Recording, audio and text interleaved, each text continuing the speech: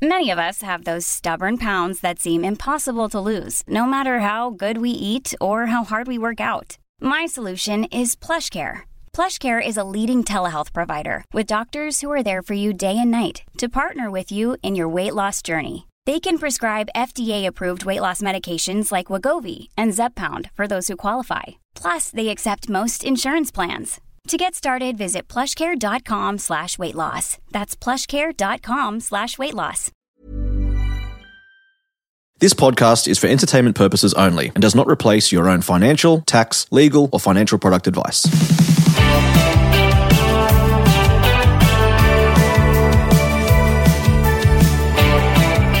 Hello Australia, welcome to My Millennial Money. Hope you're doing well. Hey, this is a podcast to encourage you to do better with your money. This is a podcast to inspire you to maybe spend less and invest more. This is a podcast to make you think, what can I do for the me of tomorrow today? Because we're all going to get to tomorrow, so we need to understand that we are living in our own past. And what can we change today to make the us of tomorrow so pumped that we took some effort? On today's episode of My Millennial Money, we've got a listener. He's a guest of the podcast. He's been on before. He's going to co-host this episode with me. It's Neil Alexander, otherwise known as the Lego Man in our Facebook group. G'day, Neil. Thanks, Glenn. It's great to be back on the show. Absolutely, Neil. If you are interested in hearing more of Neil's story, you can go back and listen to episode 445B. It was from November last year, and we had such great feedback from Neil's story and more around him and his Gen X story, because he's a little bit older than our average bear, but welcome nevertheless. Now, we can't do this podcast without TAL. That's TAL. If things go wrong with your health, TAL's job is to make things simpler for you in any way they can. From covering your children's education to keeping up the mortgage repayments for the family home or any rehabilitation to get back on track sooner. Search TAL online, that's TAL, or speak to your financial advisor about how TAL can help you and your family. Remember, if you need a financial advisor, make sure you head over to sortyourmoneyout.com, click Get Help, and I'd love to introduce you to somebody to help with any of your life insurance needs. All right, Neil, you ready to answer some questions? I am, Glenn. Let's get at it.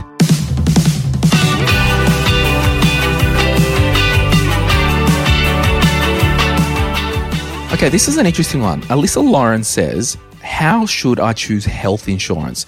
So, Neil, you've got a family, you've got 3 young kids, That's right. You've got a wife, and you've got private health insurance. How did you go about choosing the right cover for your family? So I arrived in Australia 6 years ago and had to choose health insurance pretty quickly. I soon found out that you have just a few months' grace to get private health insurance, otherwise you get taxed more, essentially. So I went through a government website. It's privatehealth.gov.au, and it's a comparison website, but it's run by the Australian government. I think that's a much better option than some of the private finder websites that try and help you, because they don't cover all of the policies, and so the Australian government one does. So it's privatehealth.gov.au, and I selected the right kind of policy for me and my family. There's some different criteria you can choose. What I have discovered is that although there's some great financial advisors out there who can provide you with personal insurance advice, health insurance doesn't fall under that umbrella. So there really aren't any financial advisors who can advise you on health insurance. So, a government website like that one was the best choice for me. Yeah, and the thing is, I think it's the only kind of area at the moment where, like with a mortgage, right, we can go to a mortgage broker. Yep. As you said, with life insurance, you go to a financial advisor, they'll say, oh, hey, TAL, they're suited for you, blah, blah, blah. Had to slip that in. And then they can broker that for you. The problem I have with these online websites, like the iSelects of the world, is you might do a search, allegedly, maybe, and they might have something at the top of their list that's sponsored, or they get a higher clip from or something like that. Right. It is a little bit Wild West. And then the problem with those websites are they're going to want to upsell you on bloody crappy life insurance. They're going to want to upsell you on every other type of pet insurance. They're going to follow you around internet and all that stuff. So I think, Neil, the health insurance thing is just one of the things in Australia where you really need to be extra investigative investigative or whatever.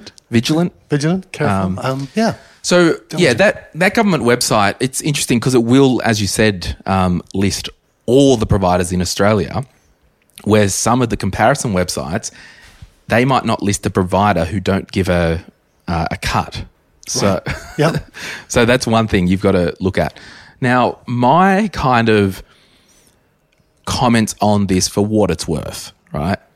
I actually think, and I'm happy to be wrong, like with everything, like I'm not your private health insurance guru. I think to a point, most policies for your family will be around the same price. I think you're probably right. I can't quite remember the details. I've been with the same private insurance provider for a few years now, so I can't remember what the comparison was like at the time. Yeah, so for me, I've got a Bupa policy, and I've been with Bupa since 2001. Wow. Yeah, I'm old. Now, I found, and every couple of years I come up for air and I'll review.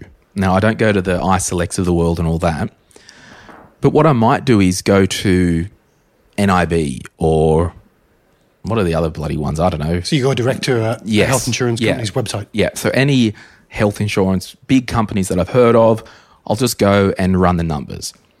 Now, for me, the like-for-like vibe of it isn't compelling enough to save $50 a year to move insurers. But you've got dodgy knees and ankles. Would anybody else take you, Glenn? That's right. Well, and this is the thing, right? When you move... when you're a new entrant to a private health policy, you will have some month exclusion. So, I can't sprain my ankle or break my ankle tomorrow on the soccer field and then, get a private health policy tomorrow and go to surgery the next day. Like there's waiting periods to stop that time of activity. But what I want to say is all insurance companies, time with the company is your friend. Now, I'm not saying you're staying with a company just because of that, if you're blatantly paying a significant amount more for the like on like. But for me, with Bupa, because I've been there for so long, they've been really great when I've been to hospital like probably over 10 or 12 times with the policy. It's been really great. There's been no major issues. I can't see the point with me moving to save $50 or $100 a year because I just want that loyalty thing in the background. So if there is something that's a bit curly, right, some senior claims manager might look at the file and go, oh, how long have they been a client for? Oh, 20 years. Right, so they've got your back. Yeah, how long have they been a client for? Oh, they joined 3 months ago. Yeah, piss them off. That's pretty wild and anecdotal, but I know it does happen with some curly cases with insurance companies and claims. That's one thing you don't get from the government website is that sense of customer service that they provide. You won't get those kind of benchmarks or reviews or any kind of feedback. It's really just on the features and the price of the policy that you're able to select. I don't know, maybe there's two types of people who have health insurance. There are some people who have health issues and need to claim and get support frequently. I'm sure it's not by their choice. And then there's others like me. I'm just so fortunate. I've never been to hospital.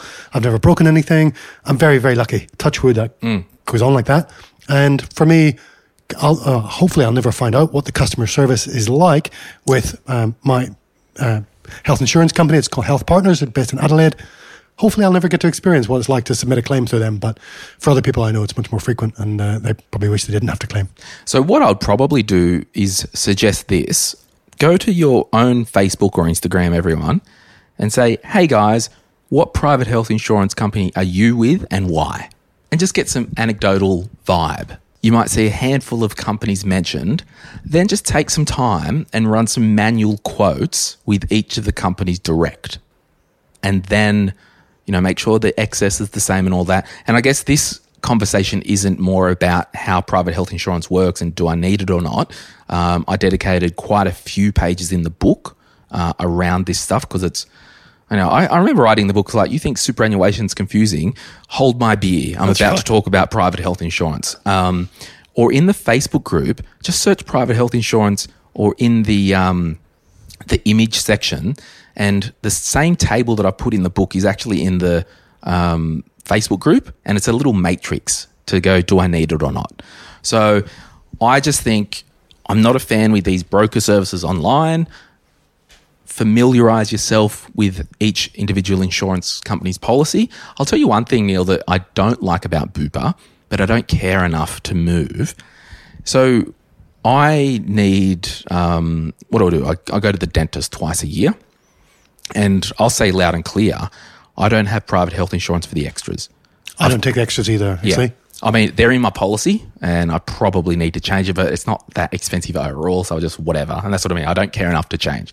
I've got private health insurance, so if I've got to go to hospital, I go to the specialist of my choice. I do all that. Yep. By the way, I don't have to pay the penalty that the government sets for not having private health insurance. So the thing I don't like about Bupa, and you'd be welcome to sponsor the podcast, Bupa, if you want, because I'm your boy, they might say you've got $250 a year for dental.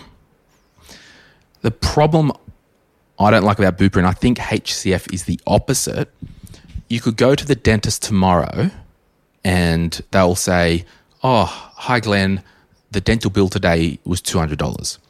And they'll instantly take the $200 out of that $250 a year pool straight away. Right. Where Bupa say you've got $250 a year, but you can only scoop, I'm making a number up here, $30 each time. Yeah. So it's a bit of a con. Unless you go to see your dentist 8 times a year. Exactly. So I think the same is with optical as well. So just check with the extra things. Like, I don't want you to getting private health insurance just for the extras because I think the tail's wagging the dog a little bit. Yeah. But just check, if you are paying for it and you think, well, I probably will use it a fair bit, you might find that a company that has extras that has the $250 allocation to massage or dentist will let you use that in one go rather than harvest it little bit by bit. I was in exactly the same position. I was working for a big company. They offered a corporate plan with one of the big health insurance providers. And I found that every time I went to the dentist, and the dentist says it's $180, I was like, oh, I've got health insurance. And the extras cover it. Oh no, the extras would cover $50 and I'd still be out of pocket $130. Like, well, why am I paying all this money for extras? And it's hardly covering any of my costs. So I dropped the extras when I became self-employed and started my own company. So we don't have that. And I'm quite happy to pay for a bit of chiro or physio or dentist straight out of my pocket. Yeah, awesome. Hey, I'm going to ask a question from Harley Fox. And thanks, Alyssa, for asking that question. And how old are you, may I ask, young man? It's my birthday next week, Glenn. So I'm going to be 48. No.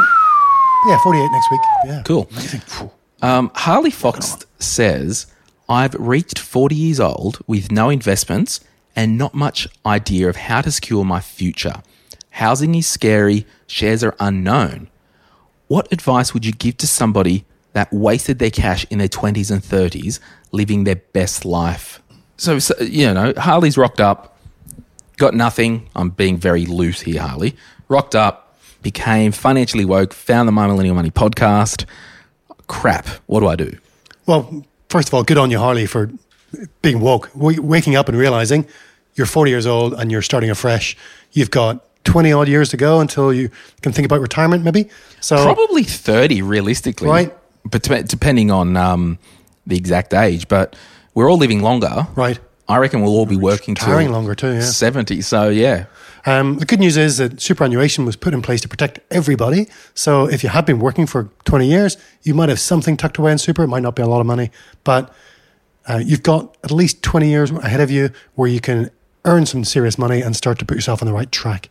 So you've got to think about the two big ones I think you've mentioned, Harley, are where are you going to live and what are you going to invest in? And you don't really say whether, you say housing is scary. I'm not quite sure whether you've got your own home to live in, where you've got a mortgage or you own your own home, or whether you're renting. But that's a big consideration. And then what do you invest in? Well, think about what your super is invested in, and you could follow the same path there. There's no need to be scared of it. A balanced investment fund would look after you very well, and you can choose to invest in that. So I guess I want to talk a little bit philosophical about Harley's question. Do you have any philosophical thoughts about the question here? Because you've talked about some practical things. Yeah. I think some people might look down their nose at somebody in Harley's situation and say, oh, you've wasted your last 20 years. You've wasted X number of dollars, thousands of dollars, living a good life. But, those are good years, and if you had a good time, there's no need to, scold yourself. You've got to get yourself in the right mindset, I think, not look back with regret. look forward with anticipation and look forward to your future. Maybe you've lived some, retired years a little bit early. Maybe you had, a couple of years having a good time in your 20s and 30s, and look at that as, you're going to have to pay back the price for that later. But at least you did that when you were young and you had some great opportunities to take advantage of. So from a mindset point of view, I think it's really important to not beat yourself up and to look forward. Yeah, and I'm big on this, we're here now, let's get on with it.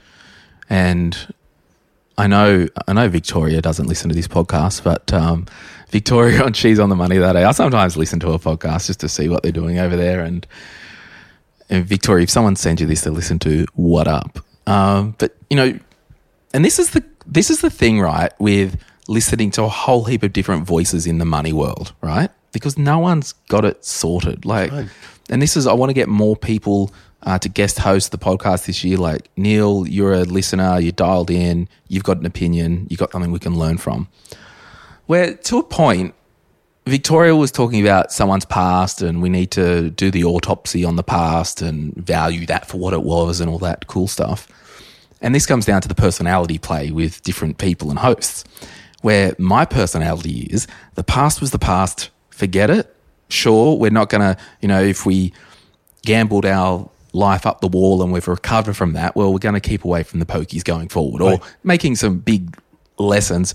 But I guess my whole thing is we're here now, don't worry about it, let's get on with it. So it's just an interesting thing where I would encourage anyone listening to this to listen to any money podcast and glean the 1%ers from each person that's speaking. Yeah, so Harley makes a point that housing is scary and shares are unknown. And I think education is the great place to start there. Learn about property investment, learn about investing in the share market. You don't need to make any investments. Life's not going to be radically different if you act now or in 3 months' time, but get yourself that education, become a little bit more familiar with the options, and make some decisions and then move forward. You don't need to rush into anything right now. The philosophical thing that I want to finish on is I don't think, and I kind of do this to talk about stuff.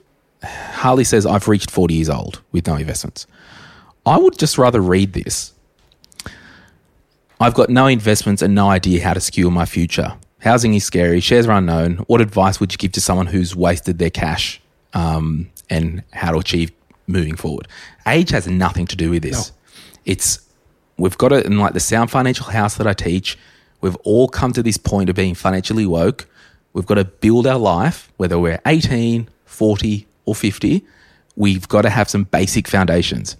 Got to get out and stay out of debt. You got to get an emergency fund. Got to get a budget and a spending plan.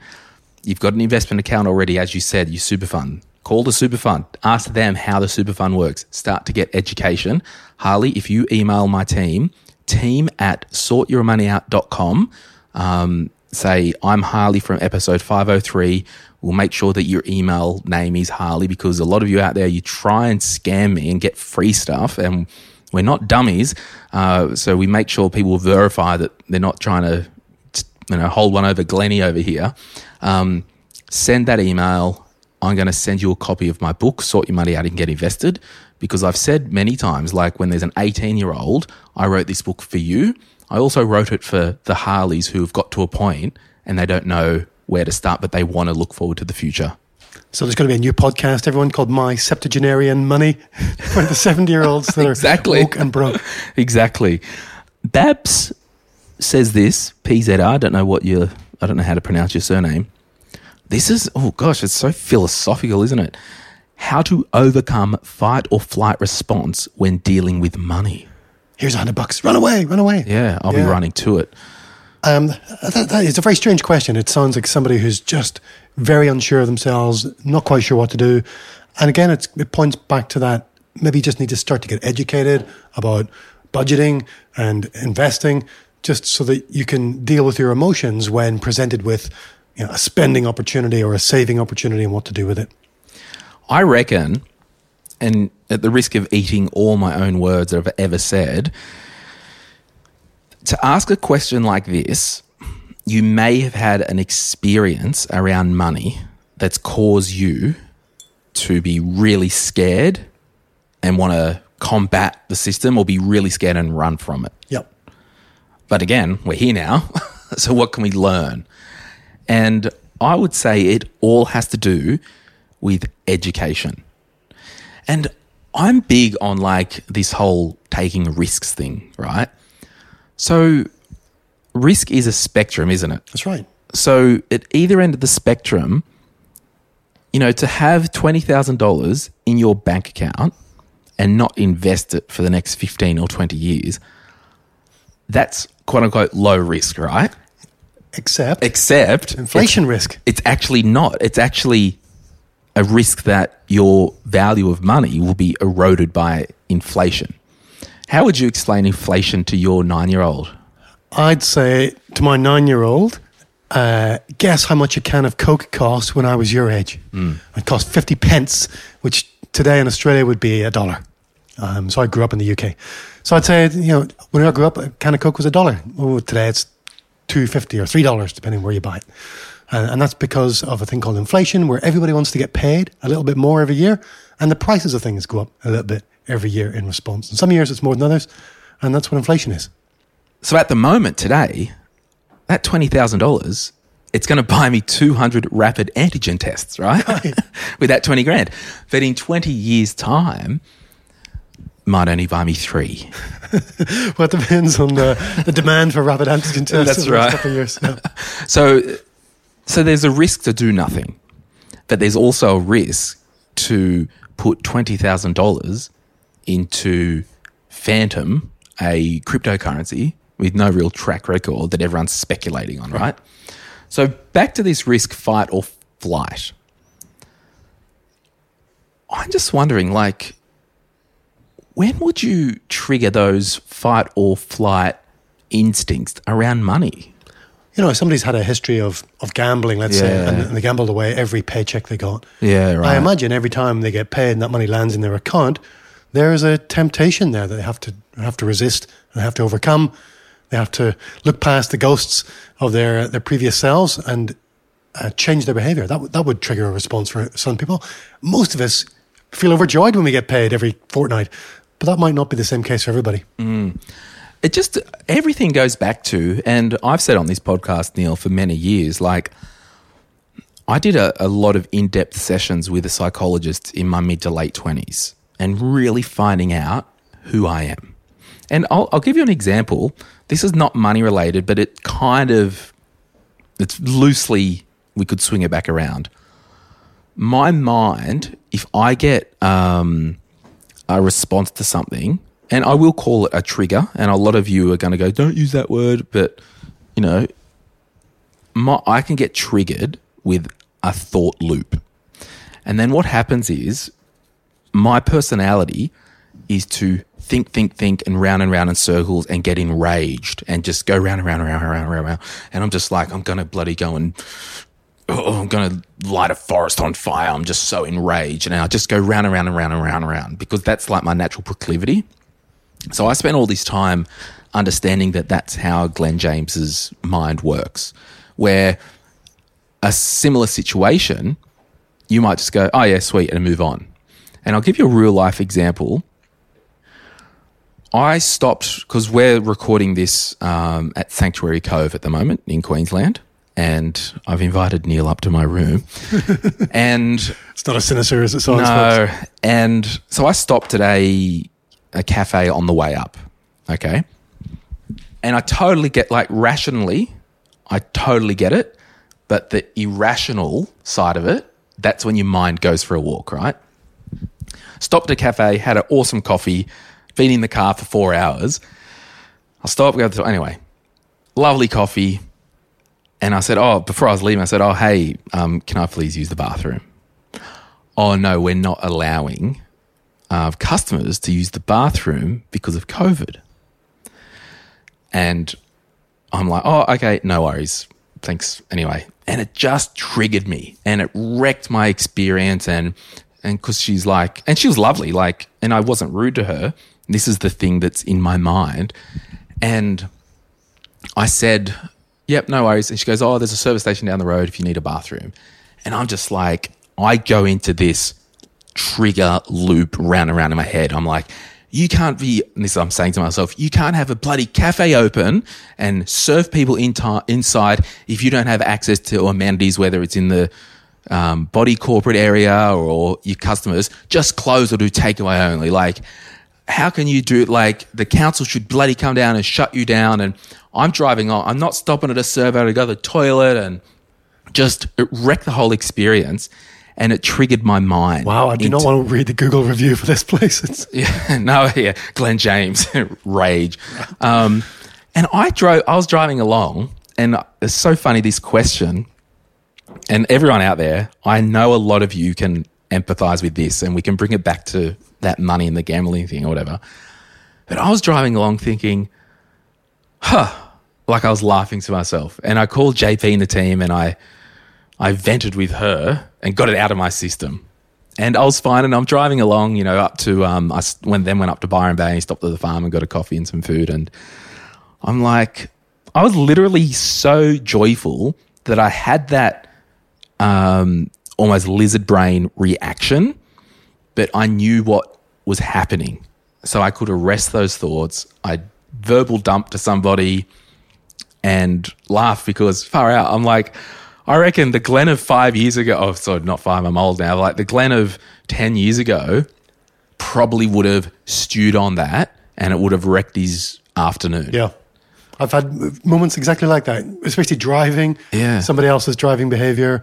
They're obviously in a bigger rush than I am, and that triggers me, and I have all sorts of thoughts about going to court and fronting the police and explaining why his car got turned over. And there's this whole thing in my head, a whole story, a drama. Yeah. It's all in my head. And I can just laugh it off today. I'm a bit more older and wiser. Because I was driving out the driveway, I'm like, I need to go back and actually tell them what I think.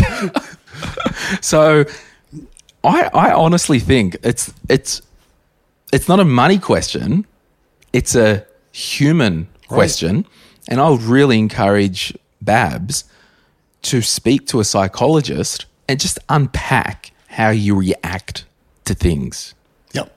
And it's not about controlling your emotions. It's about understanding them and knowing when you get triggered and what your normal responses are and what you'd like them to be, and moving towards that. I'm just going to I've got a book because I think this is really interesting. Hang on one sec. I'm back. So what I did, I bought this book. How do I pronounce that? Ikigai? Ikigai, The Japanese Secret to Long and Happy Life. And I just purchased this, and I'm reading it at the moment. We might put a link in the show notes for everyone. And the reason I just want to camp here is because often our money will do what it's told. And guess who tells it what to do? Glenn. Neil, you listening? So imagine this. If we as humans are living in chaos, our money's likely to be in chaos as well, right? Yeah, true.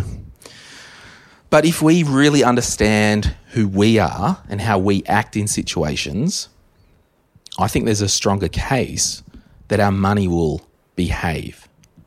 So there's a thing in this book around... I think the opposite's also true, Glenn. If you wanted to get your life into order, you could start with your money. And if you got your money in order, then your relationships and the relationships with your kids and your house, everything in your career could also follow, and you could start with money. It doesn't have to be the other way around. Yeah, I just think everything is so intertwined around money. So in the book, he talks about the 10 differences, or he or she, I don't know who wrote it actually, talks about the 10 differences between psychoanalysis and logotherapy. I think that's how I pronounce it. Psychoanalysis, the patient reclines on a couch like a patient. Logotherapy, the patient sits facing the therapist who guides him or her without passing judgment. Psychoanalyst, it's introspective, it looks at the past. Logotherapy looks towards the future. Psychoanalysis is introspective and it analyses neuroses. Logotherapy does not delve into the patient's neuroses. The drive towards pleasure. Logotherapy, the drive towards purpose and meaning. I think I'm just getting at, I don't know why I got this book. So do you know who invented logotherapy? It was the German guy. Viktor Frankl, that's right. Yeah, he was a detainee in a prisoner of war camp. Yeah, so they talk about him in this book. I don't know what I was getting at. I just think I'm getting at that we just need to understand who we are, and that's probably more about this book, not going, oh, Glenn, how did you feel and what did it... It's more like, oh, you react this way to situations, and once you know, it's all good. So we'll move on. We'll take a quick break and we'll be back right after this. If you're after personal financial advice, don't get it from a podcast. If you would like help based on your own personal situation, head over to sortyourmoneyout.com. Click Get Help and we'd be happy to introduce you to one of our trusted advisors. Our panel of advisors, mortgage brokers and accountants work with clients all over Australia so they can connect with you wherever you are. That's sortyourmoneyout.com and click Get Help. When you're ready to pop the question, the last thing you want to do is second-guess the ring. At BlueNile.com, you can design a one-of-a-kind ring with the ease and convenience of shopping online. Choose your diamond and setting. When you find the one, you'll get it delivered right to your door. Go to BlueNile.com and use promo code LISTEN to get $50 off your purchase of $500 or more. That's code LISTEN at BlueNile.com for $50 off your purchase. BlueNile.com, code LISTEN. Quality sleep is essential. That's why the Sleep Number Smart Bed is designed for your ever-evolving sleep needs. Need a bed that's firmer or softer on either side? Helps you sleep at a comfortable temperature? Sleep Number Smart Beds let you individualize your comfort, so you sleep better together. J.D. Power ranks Sleep Number number 1 in customer satisfaction with mattresses purchased in-store. And now, save 50% on the Sleep Number Limited Edition Smart Bed for a limited time. For J.D. Power 2023 award information, visit jdpower.com/awards. Only at a Sleep Number store or sleepnumber.com. Okay, people, we're back. And if you are a new listener to the show, welcome. We hope that you are enjoying the bants. And following on from the newbies, Tuesday we usually do a Q&A show where we answer a whole heap of type of questions, more or beginner, intermediate, where the Thursday episodes, they are more deep dives into certain topics and we get a bit deep and dirty. You can join the Facebook group and keep involved or follow us on Instagram. But thanks for joining us if you are a new listener. Ross de Clifford, do you want to answer this one? How to balance short, medium and long-term investments, currently at a position either to add to super or to make other investments with rental properties or shares. So maybe just walk down your garden path, how you viewed the world. Yeah, so I try and keep those things quite separate to the extent that, for example, in my case, I love investing in shares. I don't have investments in property. That's just a personal choice. One is not better than the other. There's lots of people succeeding with property investment. Looking after other people's property is not my thing. So I have stock market investments and I think about those in short, medium and long-term horizons. And to help me keep them separate, I'll actually open different brokerage accounts with different online brokers. So I know that account over there, that's in a conservative fund because I might need the money in 3 or 4 years. And that's quite a short investment time horizon for investing in the stock market. So maybe go for a very balanced fund, 50-50 bonds and stock market investments. And then I have a medium term one where it's at least 10 years and I might take on a bit more of an aggressive approach in there. And then a long term one for me, that's just super at the moment. That's my, I'm 48. So going to be accessing super. Not much long term left for you, young man. Thanks very much. And I just stacked my super up with my long term investments. So I've got 3 different pots for 3 different time horizons, and I keep them quite separate. You could, I'm sure most people do, if they wanted to have those kind of investments, you could all do it under one roof in one brokerage account. I find it really helpful for me just to keep them quite distinct. Yeah, that's funny. So literally what you're saying is, as an example, you might have a superhero account that has a Vanguard balanced ETF, which is 50-50. And then over in Self-Wealth, for example, You've got your sex and violence for medium term and your super's your long-term pot. That's right. And I think about my short-term savings the same way as well. I have a pot for a new car. I have a pot for renovating the house, and I have a pot for taking the family on holiday. And they're all in one account because my mortgage provider, ING, doesn't offer different savings pots like some others do. But I have a spreadsheet and I track the different amounts in each pot because I like to keep them distinct and know what's where. Yeah, that's fascinating. It's funny because I think property would be considered one of the long-term pots, right? Yeah, should be. And this is how basic that you can make it in your own life. So at the moment, say one of my investment properties, I think the rent's $470 a week. One of the properties is, I don't know, over 600 or something like that. Yeah, I know, right? I can't afford to live in my own property. But what you can do, like basically, let's do some basic maths, right? You could be like, when I quote unquote retire or want to stop working, I would like to live off $1,500 a week. Okay, there's 3 properties that gives $500 a week rent. Like you could break it up like that. Yeah. That's kind of what I'm doing. I'm just buying annuities today for the Glen of tomorrow. Mm-hmm. I'm trying to do exactly the same thing. I know how much money I need so I can stop work. And, every 3 months I just tally it up to see how close I'm getting. So, Ross, the answer to that question is do what you want, just as long as it works for you and you are confident. Hey, if you're not confident or you don't have the time or effort and all that, it's okay to pay an advisor to do that. Like we're both in online groups. There's one group in particular. What up? They all hate financial advisors and don't want to pay anything for anything, right? But it's okay if you see value in something and want to pay for it. You have to get a good advisor though, Glenn. That's right. Yeah, true. Where would you find one? Sortyourmoneyout.com. Good start. There you go. So outsource it if you want. And I was actually telling Neil over our lunch. We had lunch at what was it? Bear Boy Espresso. Helensville? Helensville, yes, right.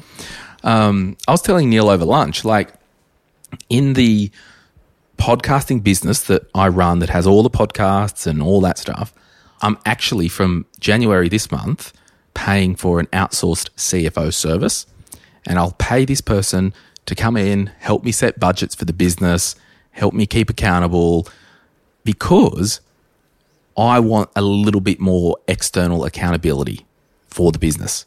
And I'm paying for that. Someone might go, I'm not paying that, I'll do it myself. Awesome, that's fine. But I want some external accountability and I'm happy to pay for that. So it's no different that if you did want to pay a couple of grand, $3,000, $4,000, whatever that price is in your world, to have an advisor in your life to help you not put your fingers in the pot and grab money to buy a new lounge or a new holiday, it's going to pay for itself. So we can't think that the world's black and white because it's bloody grey, particularly grey out there at the moment. Yeah, it's pouring down my rain, folks. It's very Irish weather here in the Gold Coast. Yeah, so I know that's a rant, but let's just be real. Spend money on what you want and don't pay stuff, whether it's a financial advisor or a subscription to Paramount Plus that I had to just buy to watch Dexter. Don't pay for crap if you don't get value out of it. Like, done. That's it, isn't it? That's right. Yeah, it's not much more complicated than that. What's the problem? If someone wants to pay for a financial advisor and they're getting value out of it, well, shut your mouth. They're allowed to do that. I mean, it's a different story if they're getting blatantly ripped off and they don't know it. And that's why we do these things and have these discussions. Actually, Neil, I'm working on a podcast episode.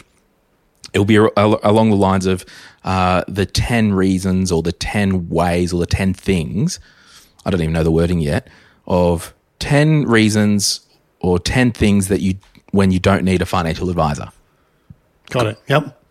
So, or, 5 reasons you don't need a mortgage broker. Like, everything's all good, everyone, and we just need a little bit more chill. I'm really adapting this thing in my life, particularly online and typing. And, if you don't have anything good to say, don't say it at all. Like, there's a lot of hate and wildness out there, isn't there, at the moment? So I was in one of the groups and there was a lady who was talking about budgeting for her family and saving money. And somebody else commented and she said, I have a childminder for my kids. I have somebody come in and mows the lawn. I have somebody come in and cleans the house twice a week. And I have somebody else who comes in and does some meal prep and makes 5 meals and puts them in the freezer for the family. I'm like, wow, that's a lot of expense. What did it allow her to do? She worked a few more hours. She maybe had a high-paying job, worked a few more hours, covered all the costs of all those services, and got to spend an extra 4 or 5 hours a week with her kids. So what's the problem? What's the problem? Yeah. You can spend a little bit and save a lot or earn a lot of time with their kids. So I'm probably guilty, Glenn, of of doing too much myself in my own life, in my business, and I need to get with the outsourcing program and get some more help. Yeah. So, yeah, I'm taking that advice on board. Thank you. Yeah, and this is the whole thing. I just, like, if you are new to My Millennial Money and you're still literally listening to this and you're just so enraged and offended by what I'm saying, strap in, baby. It gets better.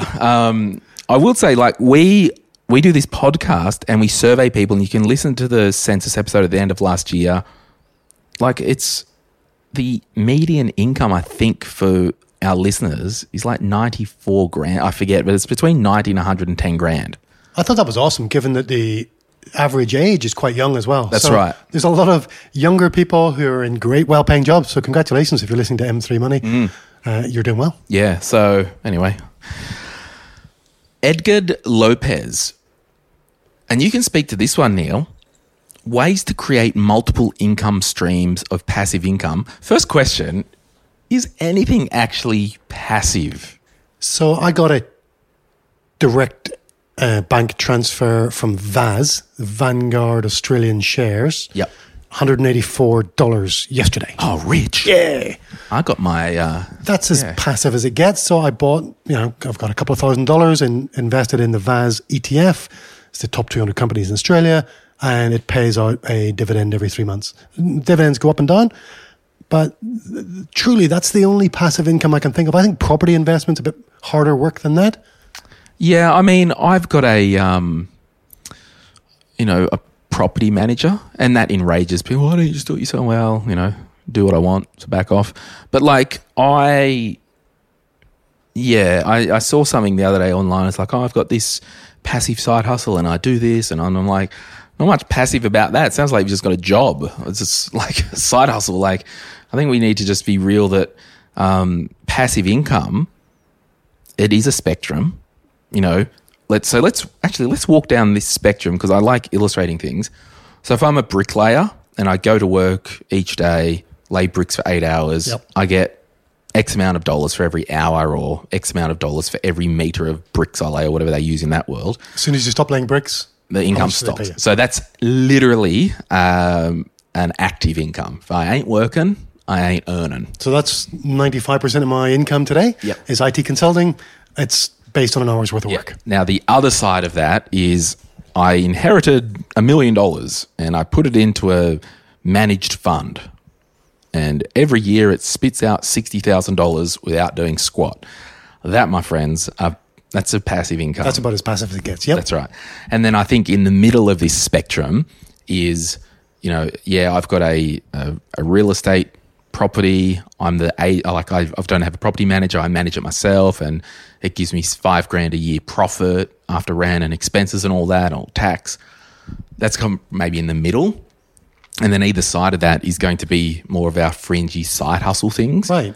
So talk to us, and I to a point, like the Glenn James spending plan and my online course, we do a fair bit of admin for that. So it's not that passive. It's passive in a sense that Glenn James, I'm not picking up a microphone every week. Like this podcast, everyone's like, start a podcast, passive income. Do a fair bit of freaking work to do this. But there is admin and stuff. Talk to us what you've done for your own, and maybe just step back for a minute, Neil, tell people what you do and then what you've done. So when I arrived in Australia, I worked for one of the big 4 audit firms in their management consulting division, running an IT consulting practice for them, helping customers with Microsoft software. That's something I've done for 15, 20 years, picked up the same kind of gig in Australia, and that was great. And there were great opportunities. We worked on great projects. My next step up would have been to become a partner in that firm, and I just didn't see that happening. It just wasn't going to happen. So in order to advance, I had to do something for myself. And I set up my own business. Today, it's still IT consultancy, and that's where we derive most of our revenue. Got a small team, but I also have an online course business, and it's not a passive income stream. Believe me, it's many, many hours of work, answering student questions, marketing the course, improving the course, reshooting it, doing handouts. I support that with a podcast as well. So there's a lot of work in that. And I'm trying to develop another course, and it will get more passive over time as you get a stable of courses. But it's not a passive income stream, but it is a great side hustle in that you can earn a lot of money if you have a successful course. And like anything else, there's probably a small percentage of courses that make a lot of money, and a lot of people in the middle who have a course like mine that, makes a middling income. So I think this is the whole thing, like a passive income, ways to create multiple streams of passive income. I think if you're writing a book, it takes some effort. Yeah, then the royalties are. If you want to earn money, don't write a book. Trust me. If you want to build websites or manage websites, that looks like passive income. But there's a lot of work to set those up. If you want to have a store on Etsy or eBay, selling stuff, or doing an FBA business on Amazon, there's a lot of work that goes into setting those things up and running them. You want to drive on Uber? Again, you have to drive for an hour to earn an hour's worth of revenue. It's kind of funny. Like I really like really digging into these questions, like ways to create multiple streams of passive income. So firstly, the question is, are you wanting to create a passive income so you don't have to work? So for me, the question is, and it kind of gets a bit into that fiery thing or whatever. Okay, we fast forward tomorrow, Edgard, and tomorrow we turn around and you've inherited $2 million from a long-lost relative in insert European country here or wherever. Oh, hey, Edgar, there's a trust set up for your benefit and now you've got this age. So starting tomorrow, you're getting $200,000 a year walk in the door. So you've got your passive income now. You don't have to work. Okay, what do? You're sitting on the lounge all day? Are you doing charity work? Like, what are you doing? Start a podcast, Edgar. Start a podcast. So for me, this all goes to, can I challenge you to go change the question? How do I start to do something to move my life in a direction where I don't really care about chasing the dollars, but I get purpose for doing what I love. And by the way, I make some money. And by the way, I get food on the table. And that's the key there is purpose. I think you need to have a purpose and your work needs to help you fulfill that purpose, or whatever you're doing needs to help you fulfill that purpose. And without that, I think a lot of people lose the plot a little bit. Yeah, because I've shared on this podcast before, like I turned down a job with when I had my financial planning business in the middle of Sydney, where I probably could have walked away, as a 27, 28-year-old, probably with $500,000 to $600,000 a year income. Like I actually turned it down. That's big money. It is. But for me, it was like, I don't care that much about the money because I know I would hate it. I don't want the stress. I don't want the pressure. So we've got to do this thing where it's like, we don't want to do stuff just for the money. We need money to live. Yep. I don't know. I just find it. I've been in well-paid jobs that I did not enjoy at all. Yeah. It's tell you what, you feel trapped, especially if your lifestyle then becomes adjusted to that income. Yeah, and you hate it. Yeah. How do you go down? Yep. A lot of people just feel trapped and get depressed and have really a hard time with that situation. So don't chase the money. I think passive income is really difficult to achieve. You've had Pat Flynn on the podcast. Yeah, I'm going to try and get him again this year. Yeah. He's got a business called Smart Passive Income, and it'll teach you 100 ways to make money. And 99 of them are not passive. That's right. So I think be encouraged, Edgar. Start investing. Start moving towards your passion and your purpose. And I guess to a point, and a lot of this stuff, if you're an employee and you love your job, and awesome, I'm not saying quit and start a podcast. You've got to then go, okay, well, I love my job, but there is a chance that my income will cap out. So I just need to be hyper vigilant and hyper aware that I do need to make sure I am investing to really start that passive, legitimate passive income. But if you're an employee and you're hating life at the moment and you want to do your own thing, well, clean up your personal debt first while you've got a good solid income, get a bit of a vibe of what you want to do. And then, so technically speaking, your business, right? You do IT stuff. You could legitimately set it up. So you get all these contracts. You install I'll use an example. You do all these contracts. You have a CEO that runs the team.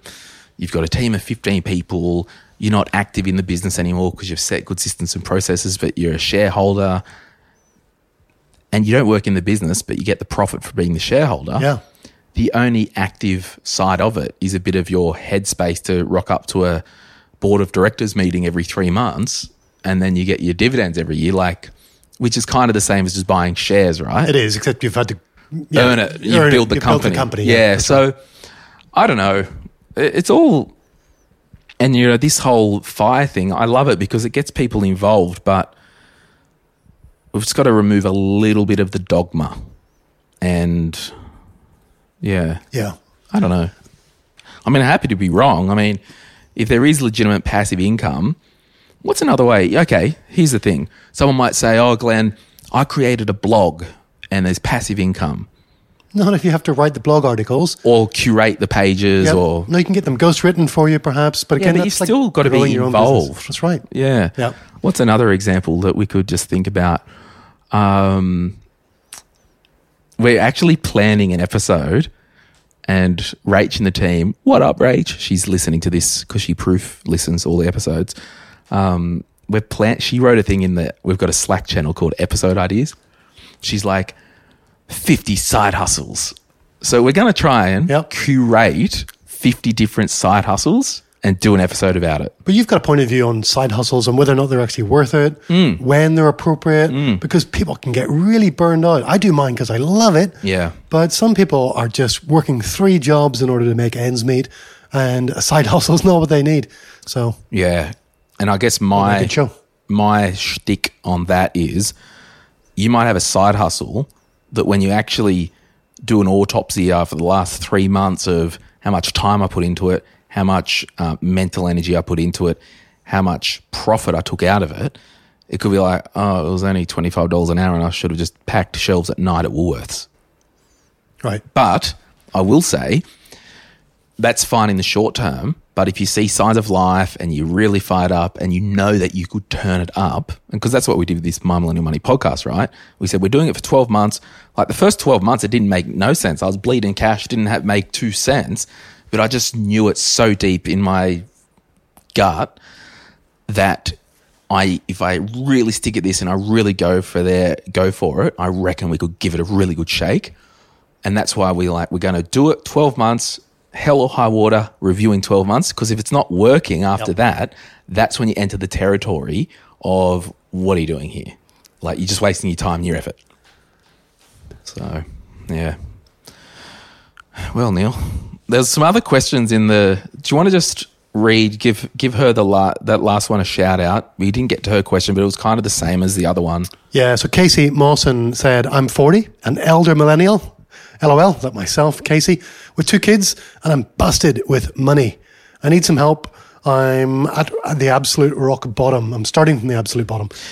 Yeah, do the same thing, Casey. Write in, give us your proof. I'll send you a copy of our book. And yeah, it's awesome. I mean, and Casey's on a good wicket because she's listening to this podcast, and that's it. That means she's starting to think about it. She's starting to take it seriously. And no matter where you're starting from, if you're getting yourself educated, getting motivated, and taking baby steps, then you'll make it.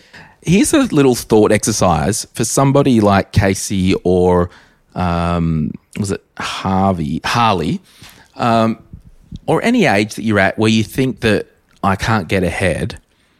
I want you to write down in your phone or mentally or whatever, think about 5 or 6 of your close friends or family members that are the same age-ish. So I'll do it out loud and I'll give them a shout out. Timmy M, we call him T-Bone. Dirty Mike, Tim's brother. I'm loving these names. Yeah, we've got like names. Candy, so he is a good friend of mine. Is that a real name or is that his screen name? That's his nickname, Candy. Who else have we got? Nick, my friend Nick, who just moved to America. They're kind of Jai to a point. So they're just 5 friends. Eddie off the 6 off the top of my head, right? So I've got 6 friends. I pretty much know for a fact that every week those 6 friends aren't listening to money podcasts. Certainly don't listen to this crap. because it's mine and I'm an idiot to my friends. They hear enough of your voice already. Exactly. So it's just as a challenge thing. Like, think of friends and people in your world. If you're discouraged, like, oh, I can't get ahead, most of your friends aren't listening to money podcasts and aren't paying attention like you are. So have that as encouragement, right? Yeah. We've got an inside club here where we're encouraging everyone with their money, and we know what we put our attention to, we get results in. So I had some interesting experiences over the Christmas break, spending more time with friends and family. Every now and again, when the vibe is right and I've had a couple of beers, I'd bring up the topic of money with somebody I probably don't know very well. I've met at a party a few times, and I just have a chat about investments or what do you do with your super.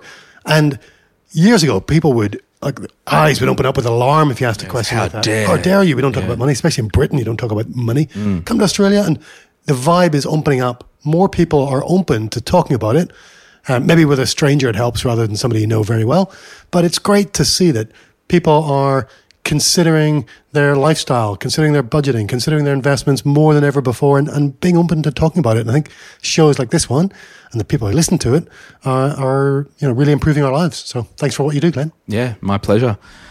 I'm just doing before we go, I'm just opening the Facebook group.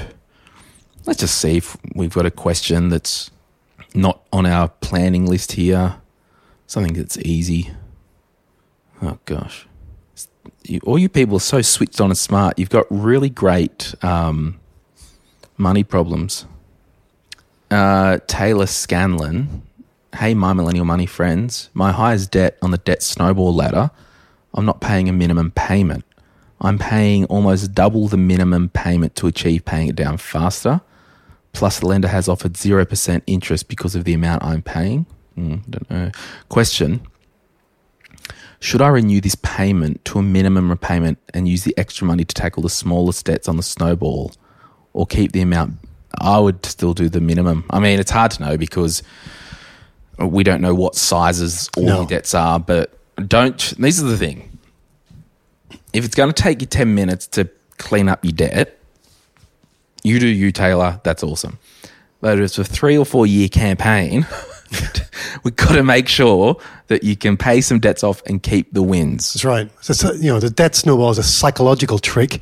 That's it. To see you making progress month over month over month. So you knock the smallest debts out first. Like, yes, I'm getting there. I'll come up for air. I'll go out for dinner and celebrate. All right, we're going back in, baby, and we're doing the next biggest debt. Right. So, but if your biggest debt has got some special arrangement where you can double the minimum payment and get a 0% interest so it doesn't get any bigger, well, you do you. If that works for you, there's no, M3 police going to come to your house and kick your door in and tell you you're doing the wrong thing. No, there is now. Yeah, we got some. New service? No, but and this is this whole thing, right? We can just talk about best practices from what we know from other people. And this is what I said. Like, if you get your spreadsheet, line up all your debts, line up all your minimum repayments, and you're like, look, these debts, if I smash this out, I don't save anymore, I can have them gone in 8 months. Sweet, do that. Keep your zero thing. But if you go, I've got a $20,000 personal loan and then a this and that, I just would not be getting cute with trying to outsmart the system. Right. Because it's a proven practice for a reason, yeah? That's right. And the whole thing is, you can't get cute and smart with interest rates thinking you can outgame the system, because if you were cute and smart to start with, you wouldn't have got the debt that was paying interest anyway. Yep. So we know that behavior got you into debt and behavior will get you out. If you change it, there's a lot of very cute and smart people working for credit card companies and loan sharks. And exactly. They're always trying to find ways to keep you in there. Yeah, so great question. We'll leave it there. Remember, you can listen to Neil's story on episode 445B of the My Millennial Money podcast. He's the Lego man in the Facebook group who drops in, has a bit of a chat, and he came to the Brisbane show when we were on tour last year. You going to do that again? Yeah, we're actually planning the tour. Great. At the moment. So this is the whole thing. We'll do the national tour again, but we've got to get some national sponsors. Yep. Because it's just so expensive to do tours. So my vibe is I want to, back to that thing, like you get results with what you focus on. we're really going to focus. We've started planning the tour already. We want to do Brisbane and the Gold Coast. We want to do Sydney and Newcastle. We want to try and get to Auckland. Wow. Big plans. Yeah, I don't know if we can get to Darwin again, just because looking at the data from our listeners, because in the background who hosts our podcast, it tells us like where all the IP addresses are, like capital cities and all that. So we are tracking you. Do you ask that question in the census? No, I don't know, because we can get location data from the RSS feed. So we just have a very small audience in Darwin, smaller than Hobart. There's going to be T-shirts with tour dates down the back. And, all that stuff. So yeah, we are planning the national tour. We're going to do it again. And I will be telling my team tomorrow before this goes live, because I don't like telling my team stuff publicly because it's not good for culture. I want to try, and I haven't even talked with John or Emily yet. I want to try and do in the capital cities. And again, this comes down to economics, right? So I'll use Sydney, Brisbane, Melbourne, and Perth probably. I want to do the night before the tour a property masterclass. Right. And I'm going to talk to John and Emily and be like, hey, do you guys want to do a masterclass? We'll sell a ticket. You can do an investor masterclass with John. And in the other room, you can do a first home buyer masterclass with Emily. Perfect. So this is why we're planning this early, not the month before, because we really want to come and add value. You notice I'm not doing a masterclass because I don't like working. I've got nothing to add. And then what we will do, you can come while we're in town. You can do just the property investor masterclass. It's not going to be $50 ticket. It will be a meaty ticket. Like, I don't know the price yet, so I won't say. So you'll have total buy-in. There might only be... As long as you don't have to get a mortgage for the ticket. Yeah, that's right. It's not a $5,000 package and all that stuff. Like, it'll be very reasonable. Like, because this is the whole thing. If you're serious about buying a $500,000 or $600,000 investment property, how can you be not serious about spending $400 to get some actual education about absolutely. It? So, and there you go. It might be $399. Again, I don't know because I haven't priced up anything. I'm just literally, my team do not even know about this at the moment, right? Why did you tell the Lego man before you told us? Yeah, that's right. So, and then this is what I'm planning. So you can come and do a first home buyer masterclass or an investor masterclass for property on the night before, and then the next night you can buy the ticket to the main show, or we might sell a ticket. So if you do the masterclass, you get a discount on the night after, or you can just buy the big live show or the masterclass only. So we just want to add value. And John and Emily, they're really good teachers. I don't think I'm the best teacher. I don't know. I like being more of a facilitator in this day and age. But you mean organising the bar and yeah, that's right. So all our events, like we had a bit of a meeting this week about we had food and piss at the events. We still want to do that. We want to feed you and drink you. So yeah, glad you asked about the tour. So I probably get shot for leaking all this, but whatever. We've got, this whole My Millennial Money thing, right? I'm just the facilitator of the community, and I want to take everyone on the journey. And the thing I've learned is we'll just make sure you give the team a heads up before stuff goes public. So good plan. Before this goes up on the Tuesday morning, the team will be well aware of what I'm talking about right now. So, well, we've had a big chat, Neil. Yeah. So I hope people enjoy the show. I got some great feedback from the episode we did last time. That was really heartwarming. The feedback on that. So thanks very much for people who listened to that one, and thanks, Len, for having me back. No worries, and we'll get you to host My Millennial Gen Xer. Yeah, the millennial piece is we're gonna have to work on that. Yeah. All right, peeps. We need to talk when I press stop. So we'll see everyone soon. Thanks for listening, guys.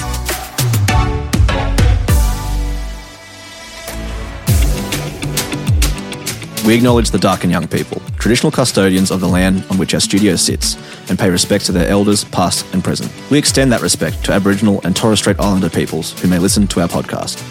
My Millennial Money supports A21, a charity focused on abolishing slavery and human trafficking all over the world. Check out a21.org.au for more info. If you would like some other giving options, or if you're unsure about which charity you can support, head to thelifeyoucansave.org.au. This podcast is for education and entertainment purposes. Any advice is general financial advice only, which does not take into account your objectives, financial situation, or needs. Because of that, you should consider if the advice is appropriate to you and your needs before acting on the information. If you do choose to buy a financial product, read the product disclosure statement and obtain appropriate financial advice tailored to your needs. Cymo Interactive Proprietary Limited, the publisher of the podcast, is an authorised representative of Money Sherpa Proprietary Limited, which holds financial services license 451289.